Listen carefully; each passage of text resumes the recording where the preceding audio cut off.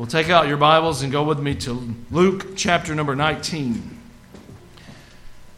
We are in Luke chapter number 9 in our verse-by-verse study. But for today, this being Palm Sunday, we're going to look at chapter 19. And throughout this week, we will look in these latter chapters of the book of Luke as we think about all of the events of what we now call Holy Week. Today, we're in Luke chapter 19, beginning in verse number 28. We've already read 28 through 38, so we'll pick up our reading in verse 39 and read down through verse 44 to complete our text for this morning. Follow along with me as I read you God's word. Saying, Blessed be the King that cometh in the name of the Lord, peace in heaven and glory in the highest. And some of the Pharisees from among the multitude said unto him, Master, rebuke thy disciples. He answered and said unto them, I tell you that, if these should hold their peace, the stones would immediately cry out. And when he was come near, he beheld the city and wept over it, saying, If thou hadst known, even thou, at least in this thy day, the things which belong unto thy peace, but now they are hid from thine eyes. For the days shall come upon thee that thine enemies shall cast a trench about thee, and compass thee round, and keep thee in on every side, and shall lay thee even with the ground, and thy children within thee, and they shall not leave in thee one stone upon another, because thou knewest not the time of thy visitation. Let's pray together. Lord, thank you for time together with your church and your word. We ask for your blessing upon this time. Holy Spirit, we beg upon you to illuminate the word to us this morning, that we may grow thereby. Do a work in our midst that no man can do. Lord, I ask that the words of my mouth and the thoughts of my heart would be acceptable in your sight. We ask this in Jesus' name and for his sake. Amen. So this is the day that we recognize in remembrance, what we call Palm Sunday, or Jesus' triumphal entry into the city as he began the week making his way to the cross. I want to give you some information for clarity here, because as you read from Matthew's account, Luke's account, Mark's account, you do get some information that needs to be kind of overlaid to be able to understand it fully. If you are a commentary reader, someone has laid out John Calvin's notes in just such a way that you can read parallel accounts of Matthew, Mark, and Luke. It's a wonderful, wonderful thing to read together. I'm going to share with you from J. Vernon McGee this morning this record from each gospel account. And he notes that Jesus actually entered Jerusalem 3 times, and it seems to be that he entered once a day for 3 separate days. So first, he would have entered on Saturday, which to the Jews then would have been their Sabbath. There were no money changers on that day. And Jesus, he came in, he looked around, and he left. That's from Mark's account. Mark 11:11, Jesus entered into Jerusalem and into the temple. And when he looked around about upon all things, and now the eventide was come, he went out unto Bethany with the 12. And we would say on this particular account, he entered as priest. We confessed this morning that Jesus is prophet, priest, and king. Second, we find that Jesus entered on Sunday, the first day of the week. This is from Matthew's account, from Matthew chapter 21. The money changers were there. He cleansed the temple by casting them out. And we would see that he entered on this day as king. Third, on Monday, we would see that Jesus entered, this being the second day of the week, as a prophet. That's from Luke's account. We see that in the verses we just read, verse 41 down through 44. You can also read more about it in 47 and 48, as he, as a prophet, spoke some things, taught some things, and healed people while he was there in the temple. So just to get our timeline straight, to get an understanding of what's going on, we come on Palm Sunday. We think this happened this one time, and then you can read these altering accounts and think, well, some left off information, added in information, and likely what we're finding as we read this is 3 different accounts recorded to us by 3 different guys. Well, you and I, as we just sang, were made to worship a king. This is what we are created for. Adam and Eve, early on in the garden, walked and talked with the Lord. Their entire existence had to do with their relationship with him, we would call Almighty God, the King of glory. But this idea that we were made to worship a king. It explains a lot about human nature. It explains the fascination that we have with the pomp and the circumstance of royalty in our day. How many of you stay up in the middle of the night to watch a royal wedding? Or when a baby's going to be born? You know, that's really a thing, isn't it? But we have this draw. The people of Israel, as their relationship with God kind of dwindled away, they said, well, we want a king. And God's answer to them was, I'm your king. And they said, no, we want Saul. And God gave them this, but He gave them this in a form of judgment. But I make that point just to clarify that it is in us to want to worship a king. As we see Jesus come riding down off the Mount of Olives into Jerusalem on this particular instance. These people wanted a king, and they didn't want a Roman occupier. They wanted a Jewish king. David's line. One from the right tribe. The one who had been promised. And they laid their coats in His path, and they swayed the palm branches, and they said, blessed, happy. This is the one who comes in the name of the Lord. It's like a political convention where the leader, already known, but it's sort of made the official candidate. You know, everybody knows who it's going to be, but they hold the convention, they walk the person out there, and everybody clears and claps and cheers there. I combined two words, didn't mean to. They don't clear anything. They clap and they cheer. They already knew who it was going to be, but they're saying, this is my person. I'm behind them. I'm going to put their sign in my yard. They're going to fix all the problems. This is what was happening here. Palm Sunday stands as the time of Jesus' triumphal entry, as He officially and publicly accepts His role as the promised Messiah, and He begins His trek to the cross. Ryken writes here, he says, as we watch the regal procession that Christians usually call Palm Sunday, we see the King claiming His property, displaying His humility, and receiving some of His glory. As you and I walk through this passage this morning, I want us to consider this question. Am I ready to give King Jesus all that He royally deserves? Would I bow before Him as King this morning, were He to walk up this middle aisle? Would I devote my entire life to Him with humility, all of my resources, all that He asks of me, even unto death? Would I give the King His due as His loyal servant? We begin this morning with the first of four headings, noticing from verse 28 through 34, Jesus' determination in this instance. And His determination is simple. He was determined to fulfill Scripture. He was going to do all that it was said that He was going to do in this instance. He was determined to fulfill the prophecies made about Him. And I want to show you this. Let's read from verse 28.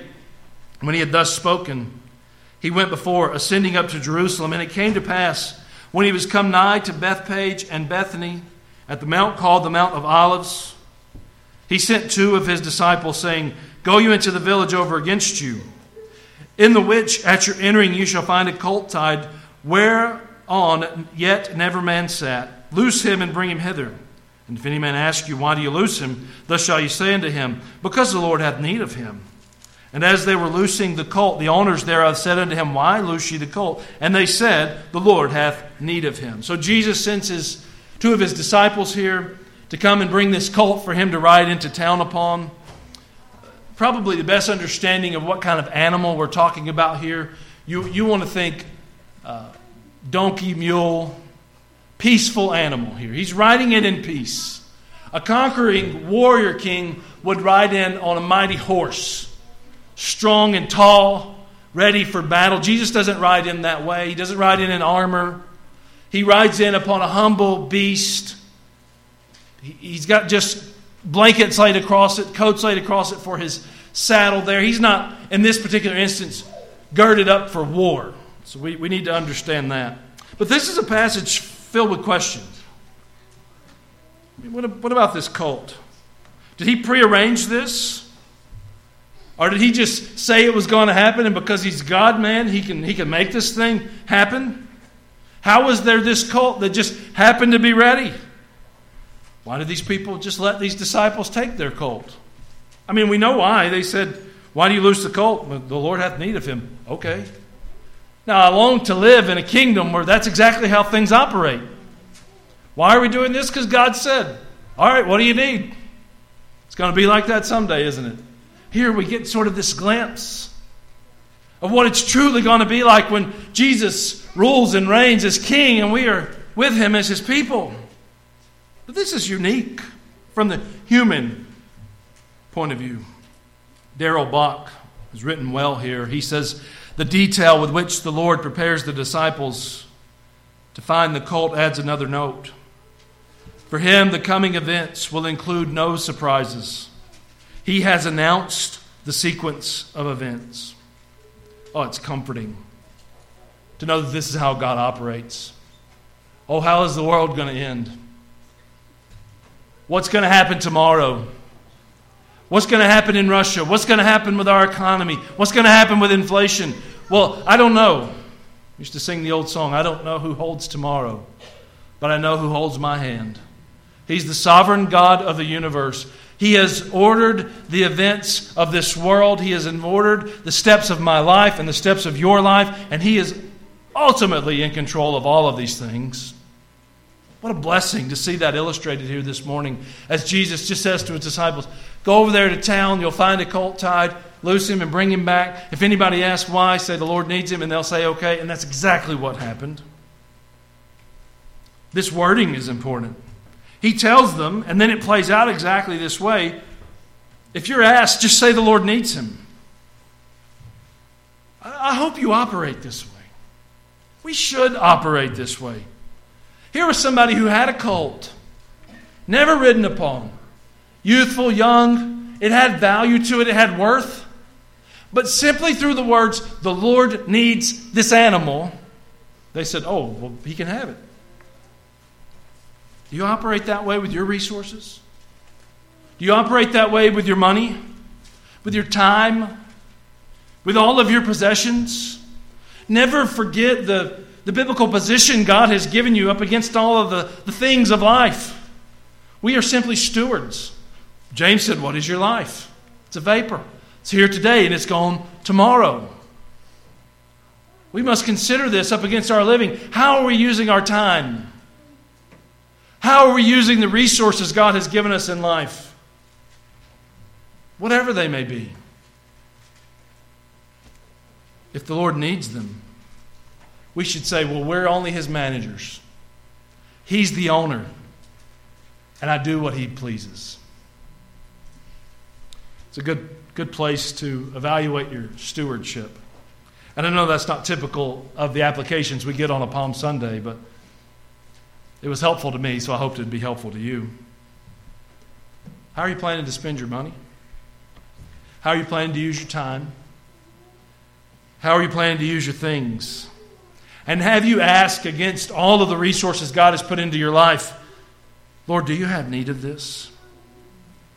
Have you asked of yourself, does He need it more for the kingdom of God than I need it for my own well-being? People in any circumstance in life are willing to make sacrifices for things they are passionate about. This is the Masters Week. No amens? Oh, come on. Am I the only golf fan in here this morning?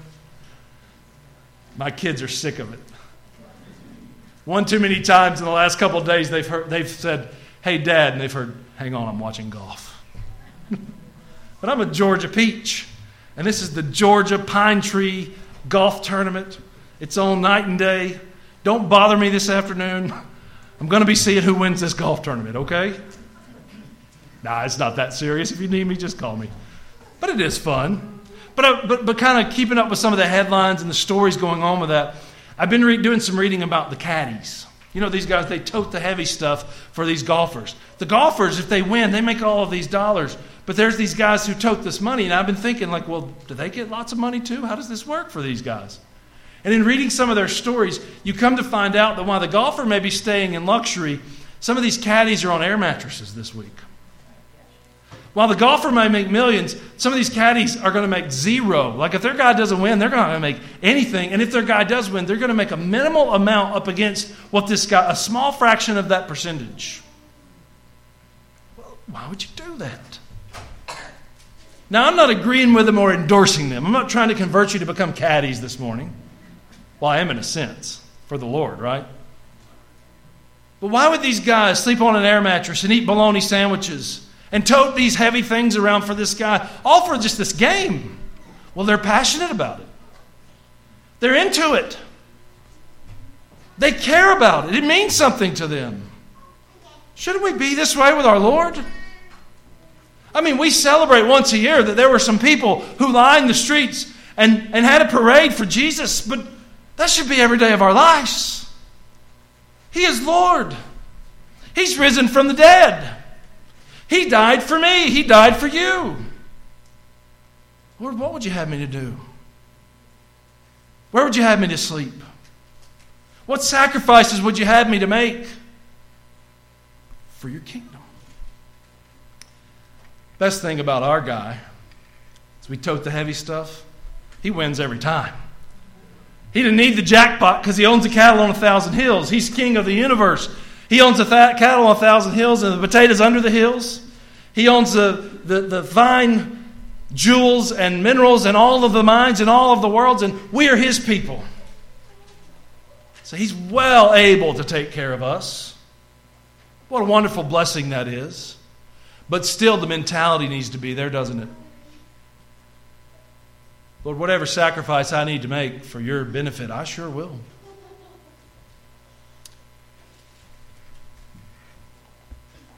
Are we willing to let the King stake his claim to what we feel like we own? It's all his to begin with. Well, Jesus seems to have this entire instance worked out here. He has a determination to be scriptural. First, I would say in that he fulfilled prophecy. As we read what happened on this day from Matthew, Mark, and Luke, we can back this up into Old Testament texts and see that Jesus was doing what was prophesied he would do. Zechariah 9:9 is a good example of this. And I'm going to go through several of these. You're welcome to turn along if you want, but you don't have to. But I'm not going to slow down and wait for you. But if I hear your pages turning, see, I'm talking. I've given you time to turn to Zechariah 9:9. And I don't hear your pages turning. Zechariah 9:9 says, "Rejoice greatly, O daughter of Zion. Shout, O daughter of Jerusalem. Behold, thy king cometh unto thee. He is just and having salvation, lowly and riding upon a colt." Not only was he going to the cross to die for his people, he would do so in a way that fulfilled all the prophecies about this happening. This should leave no doubt of two things. First, who he is. The way this plays out up against Scripture and then how it played out in life. If you were living at that time, if you knew the Word, if you're waiting on the Messiah, this should leave no doubt to who he is. And secondly, what he has done. Then and now. This should leave no doubt for us who this guy is, nor what he has done. So he fulfilled prophecy. I also want you to understand that he kept with ceremony. The ceremony of the day, the ceremony of the Old Covenant. Numbers 19:12 says, "This is the ordinance of the law which the Lord hath commanded, saying, Speak unto the children of Israel, that they bring thee a red heifer without spot, wherein is no blemish, and upon which never came yoke." Deuteronomy 21:3, "And it shall be that the city which is next unto the slain man, even the elders of that city, shall take an heifer which hath not been wrought with, and which hath not drawn in the yoke." 1 Samuel 6:7, "Now therefore make a new cart, and take 2 milch kine, on which there hath come no yoke, and tie the kine to the cart, and bring their calves home from them." And then verse 30 here in our text. What do we read then? "Saying, Go ye into the village over against you, in the which at your entering you shall find a colt tied, whereon yet never man sat. Loose him and bring him hither." So Jesus kept with ceremony as he entered in this way. His people would know the significance. Only such an animal, upon which never man sat, was qualified for this sacred task. He fulfilled prophecy, he kept with ceremony. He was determined in this matter. This says to you and I now that we serve a God of such order. What He set in His Word will come to pass in our lives. Next, I want you to see His demonstration.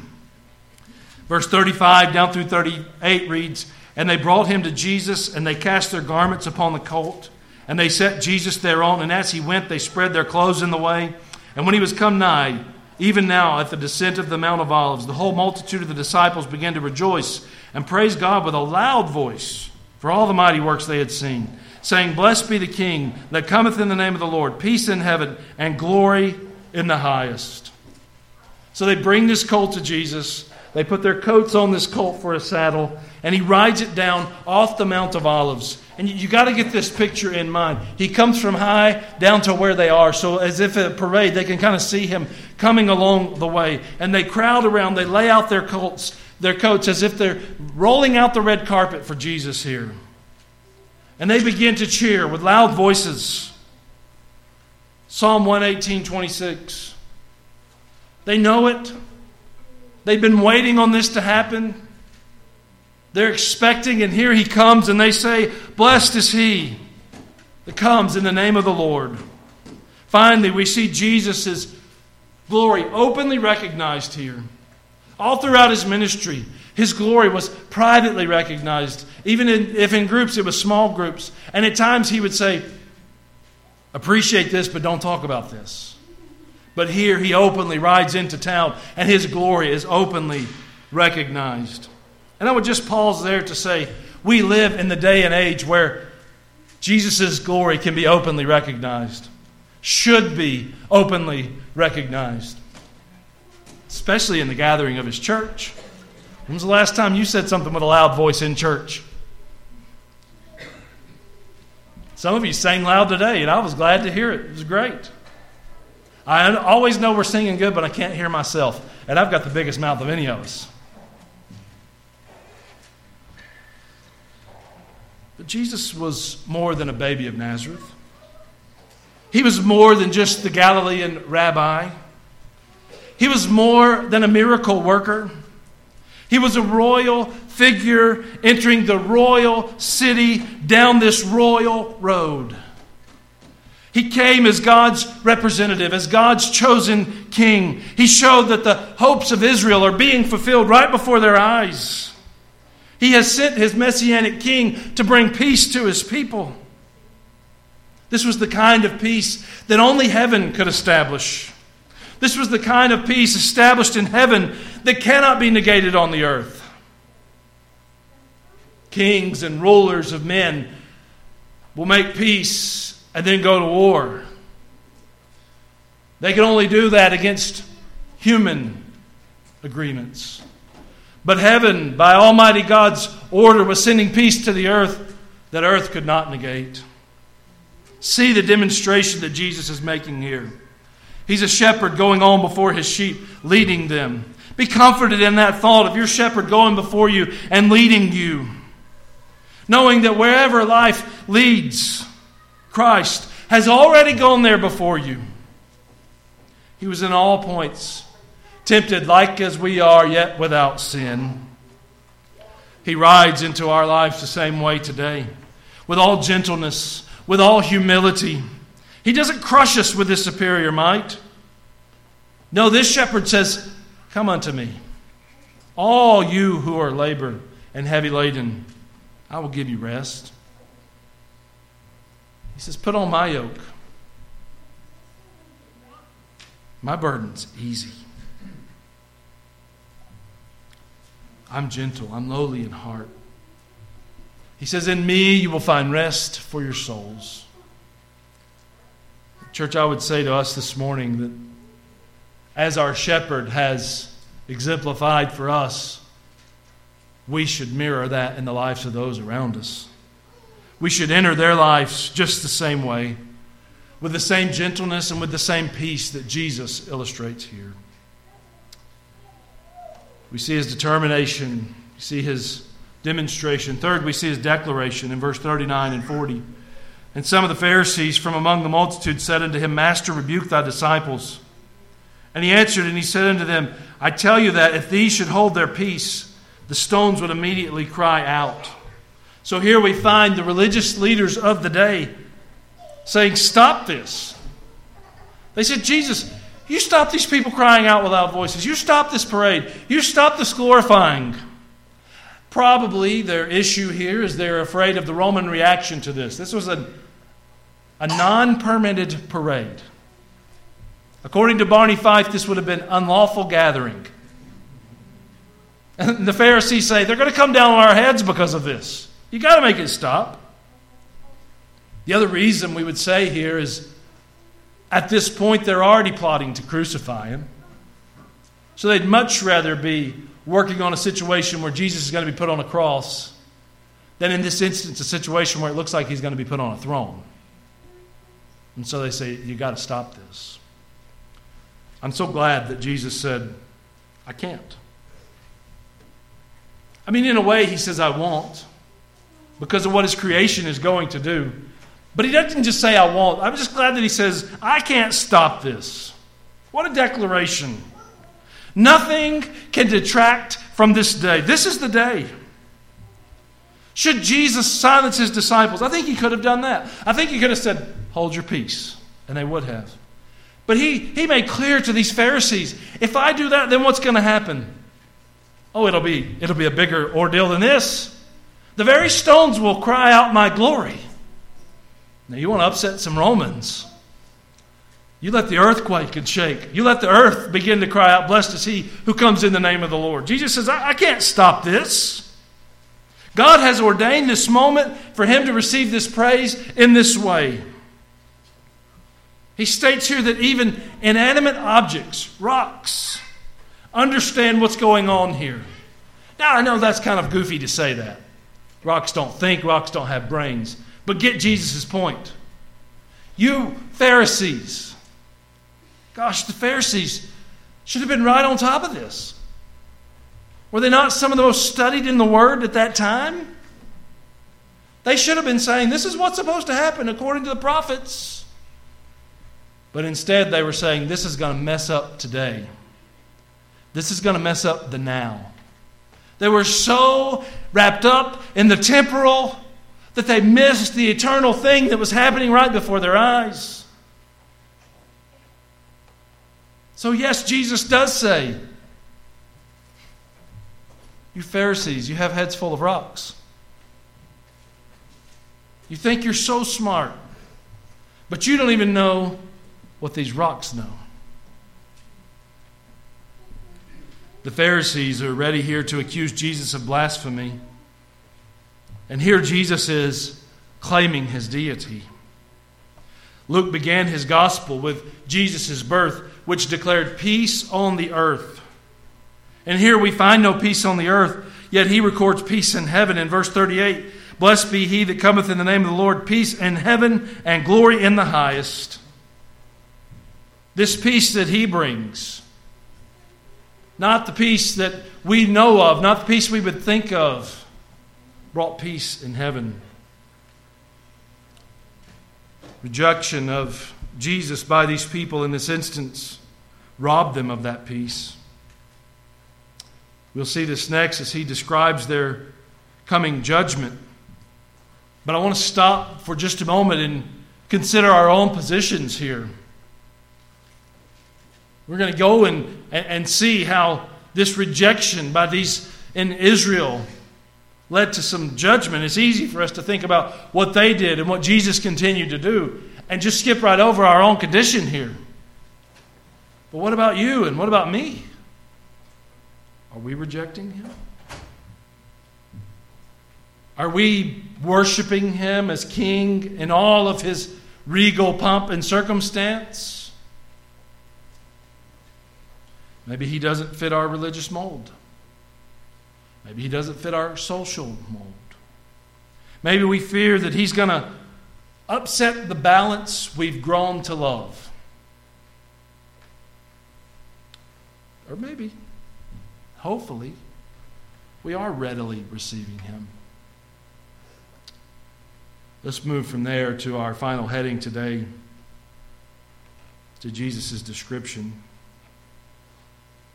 Verse 41, when he was come near, he beheld the city and wept over it, saying, If thou hadst known, even thou, at least in this thy day, the things which belong unto thy peace, but now they are hid from thine eyes. For the day shall come upon thee that thine enemies shall cast a trench about thee, and compass thee round, and keep thee in on every side. He says, you're going to be sieged, and shall lay thee even with the ground. You're going to be demolished, and thy children within you. You're going to be killed. And they shall not leave in thee one stone upon another, because thou knewest not the time of thy visitation. If you really get into what Jesus is saying there, even if you were skeptical, given the great signs and wonders that he had done, you'd have to say, well, I at least want to insulate myself from what he just described. But they were so skeptical that they didn't even take to heart what he described there. In fact, that's often an overlooked passage. You can go through many years in many churches, go through Holy Week, Palm Sunday, Crucifixion, Easter Sunday, the Ascension of Christ, Pentecost, and just skip right over those verses. Never even think about what Jesus says to these people in this time. He said, there's coming a day when they're going to dig a trench around you. They're going to siege your city. They're going to kill every single one of you. They're going to destroy you down to no stone upon the other stone. God's going to allow someone to flatten your earth. What did Johnny Cash say? God's going to cut you down. This is what Jesus says to them here. But it's just as if he didn't even say it. They didn't hear it. They didn't act upon it. And here we find Jesus weeping. Verse 41 says, he beheld the city and he wept over it. Now those are significant times in Jesus' life. He wept at Lazarus' death. His friend had died and he cried. He's going to weep in the garden. He's going to pray. He's going to go with his disciples on the night of his arrest to the garden. He's going to go a little further with a few of his disciples and he's going to pray. And he's going to cry and cry out to the Father because of his impending death. But here we find a third significant time that he weeps as he describes the coming destruction of Jerusalem as judgment for their rejection of their promised king. This rebellion, the rebellion of his very people, caused him deep sorrow. Some of the very ones crying, Hosanna on this day, could very well be crying, crucify him before the week is out. Why would they do that? Because he must not be the one if he's going to be killed. The one we want is going to kill others. The one we want is going to rule with an iron fist. He's going to put down our Roman oppressors. He's going to put us in power. He's going to make it that we rule and reign with him. This can't be him if he's going to go to a cross and die.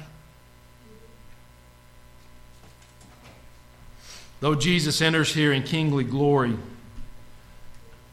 he's going to leave town through death on a cross. But still, giving that information, he's not weeping for himself here. He will accomplish the task before him gloriously. But he weeps here knowing that these people are doomed. Flip over to chapter 23. Just a couple pages to your right. Chapter 23, verse 28.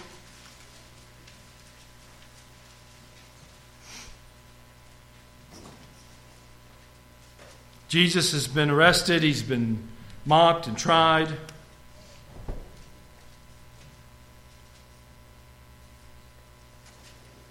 They're getting ready to put him on a cross. Verse 27 says there's a great crowd of people following him. Verse 28, but Jesus turning unto them says, daughters of Jerusalem, weep not for me. Now that's got to be important. Here's the man headed to the cross. He knows his time on earth is limited. And he says, don't cry for me. Now he's just not being sentimental there. He's saying, I've got something very important to tell you. Well, what does he tell them? Weep for yourselves and for your children. For behold, the days are coming, in the which they shall say, blessed are the barren, and the wombs that never bare, and the paps which never gave suck. Then shall they begin to say to the mountains, fall on us, and to the hills, cover us. He said there's a judgment coming when people will be saying, it'd just be better if people weren't born into this world, where people will be crying out to the mountains, just follow me and crush me to death because I can't take living in this situation. In this moment, for him to say this should ring so true to their ears. It should cause change in their living. But they just carry on. He said, weep for yourselves. Weep for your children. Church, I would scorn us this morning and say, we're not much different today. We're so confident in being God's people. We're so confident as the church. We carry on with our ceremonies and our memorials, and we go through such weeks. I wonder if Jesus were among us today, if he would say, don't weep for me on Good Friday. Weep for yourselves.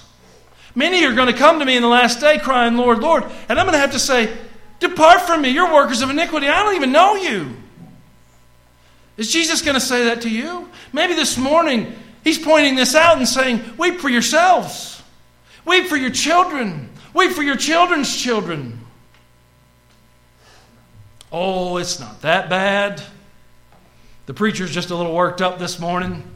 It's going to be a good week. We'll hunt eggs before the week's out. Have a ham. Put on our Easter suits. When I was a little boy, I called it a soup. I didn't know it was a suit. I said S-O-U-P. So I sent my dad and mama a text this week of the boys picking out some coats that they're going to wear next Sunday. My dad said, what are y'all doing? And I said, we're getting our Easter soups.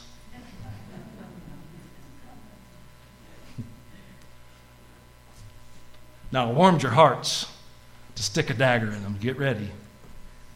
We like that way more than what I was just talking about, don't we? Is Jesus saying to you this morning, don't weep for me, weep for yourself? Are you where you need to be with the Lord? Church, we have to check up. Are we doing his will? Adults, if you're not, then you better weep for your kids. Because they've got a life of turmoil ahead of them instead of life, peace, and harmony with the Lord. Often we do the worst and hope for the best. But the law of the harvest tells us it doesn't work this way. You're going to reap what you sow. You sow to the flesh, you're of the flesh, going to reap corruption. You sow to the Spirit. From the Spirit, you will reap life everlasting. Oh, I want my kids to grow up and be saved. Well, act like a saved person in front of them. Show them what grace is all about. Show them what a relationship with the Lord means. I'm busy. Weep for yourself. Jesus says to them here in verse 41, if only you had known today the things that make for peace. He means here that peace with God is not possible for those who reject Jesus. To miss Jesus is to miss the time of visitation. It is to face accountability before God. God has visited his people as he has promised. Messiah had come to seek and to save the lost. They refused to recognize this, and they were lost. They refused to see God's glory in Jesus. They refused to give God glory for sending Jesus. Their beloved temple. Oh, they put that temple up above everything else. All the glorious architecture of Jerusalem is going to fall, such that no stone would be stacked upon another. And we know from history, AD 70, this actually did happen. But I just want to end by saying this. As we consider all that there is in Palm Sunday, as we sing, "Oh, worship the King, crown him with many crowns. All hail the power of Jesus' name." As Jesus enters Jerusalem here, they said such things on that day. But these very people are only left with two positions. They could accept him and worship him, or they could reject him and crucify him. Well, it's no different in our day. So I ask you this morning, will you accept and worship Jesus, or will you continue to reject him? Those of you unsaved here this morning, you are rejecting him, and I would encourage you to embrace him. to form a relationship with Him, to get to know Him. Let the Holy Spirit of God give you faith unto salvation by God's grace. But presuming that many of you are baptized believers, I would say to you this morning, what does your living look like? Does it look like you're rejecting Him, or does it look like you're embracing Him? I think that's a great point of reflection as we respond to the passage before us today. And I don't want us to miss the bigger point. Worship the King. He came in glory on this day, and He lives gloriously now, and we, His people, should be worshiping Him. But I think we've got to back up first. As we begin this week, when we think about the Last Supper, the prayer in the garden, the arrest, the trial, the crucifixion, boy, that dead time between His death and His resurrection. His resurrection. I mean, by next Sunday, we're all going to be grinning. We're going to be saying, Christ is risen. He's risen indeed. Would you pause right now, though, and say, before I begin to worship Him, I'm going to check up. Am I right with God? Am I where I need to be with the Lord? And boy, I just love amazing grace. The more we sin, the more grace He gives. If you find yourself this morning and you say, I've grown cold on God, or I'm not doing what He would have me to do, it's as simple as 1 John 1:9. If you will confess that sin, He is faithful and just to forgive it and to cleanse you from your unrighteousness. And then from there, you're back to square one. You correct the pattern of behavior in your life. That's called repentance. And you go in the right way. And you say, well, I've tried that and I keep failing. Well, try again. Let the Holy Spirit work in you to do it better. And what a better week. You're going to have a week full of spiritual things. What better week to check on yourself this week? Let's stand and pray. Lord, we're so thankful for time together with the church and your word.